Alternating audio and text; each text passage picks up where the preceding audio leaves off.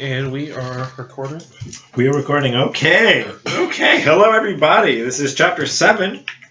I am Aaron. This is Moments and Magnets. I am with Jimmy and Randall. Hello. Very good, guys. All right. Super excited. We'll move in today's topic, and we are going to, we're going to get right into it, and it's not going to be fun.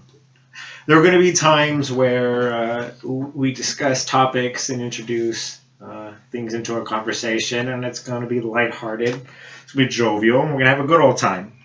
There's going to be times where it is a little bit more strenuous, and today I fear that we may be getting into that territory. And today we talk about race.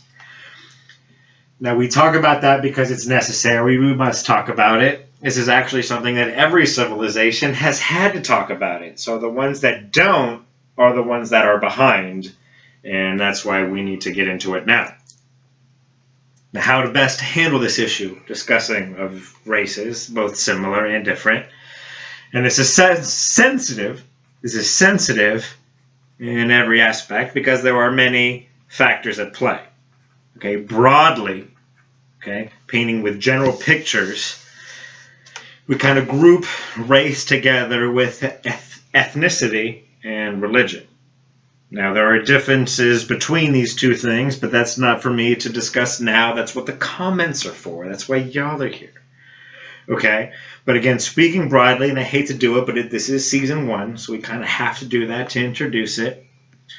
So we discuss race, and we discuss the way that it's implemented in our society now, and it seems like we use that as a way to label each other. Okay? Race seems as like a way that we identify who we are.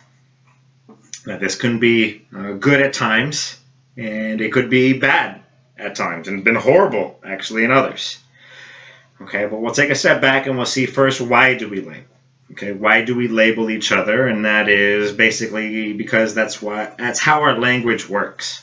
Okay, we have labels for everything that there has ever been. There are books full of them, and dictionaries defining them.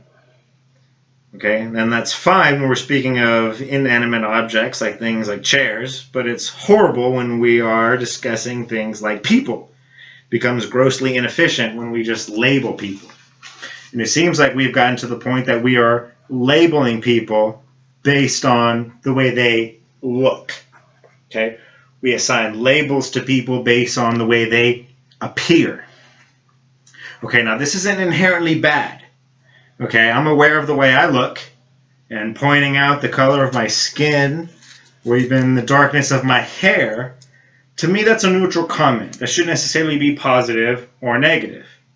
The issue comes when we assign a perceived value to these labels and to these traits that we see. Okay, collectively, we make judgments based on the way people look.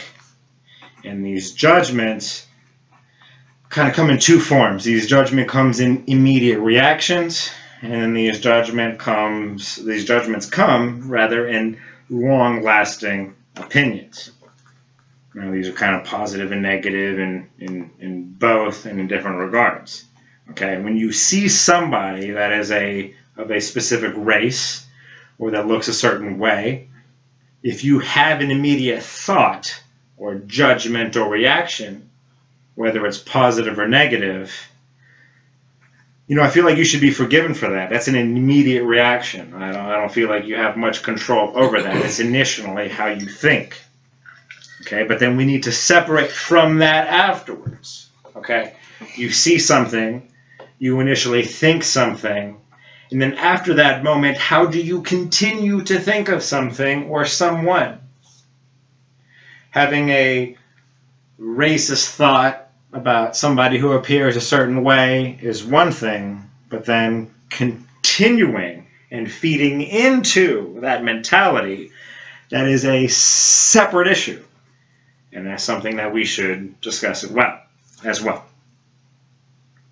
Okay, so where are we today when it comes to race? Well, it seems like we do not appreciate the finer points of differences between them. We are painting with too broad of a stroke. It kind of seems like today we put everything into the category of either white black, or brown. And we force everybody into one of these boxes. And we are confused by shade. We also seem to ignore the issue of history. A lot has happened to every group of people that there has ever been. And a lot of this cannot be forgotten. And a lot of it continues to happen now. Are we able to move past it? Is the first question. And this matters because race affects how we see and interact with other people. We feel a sense of unity, and we understand better people of a similar race. And we are distrusting and more fearful with people of a different race. We think that people that look different than us, that they must think and act differently as well, which is true, but also we assign a value that must be negative, that must be not as good as the way I act, not as true as the way I think. So that's where this bridge must be gapped. Okay, so we're going to end this chapter with a series of questions like we always like to do. And how do we overcome this divide of people that look differently? How do we understand that what they think is as reliable as what I think or could possibly be? And how do we compromise the balance between the two?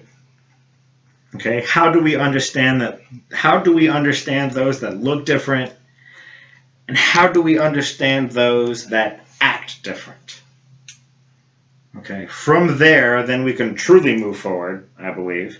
So that is going to be the end of this chapter for now. Thank you for listening.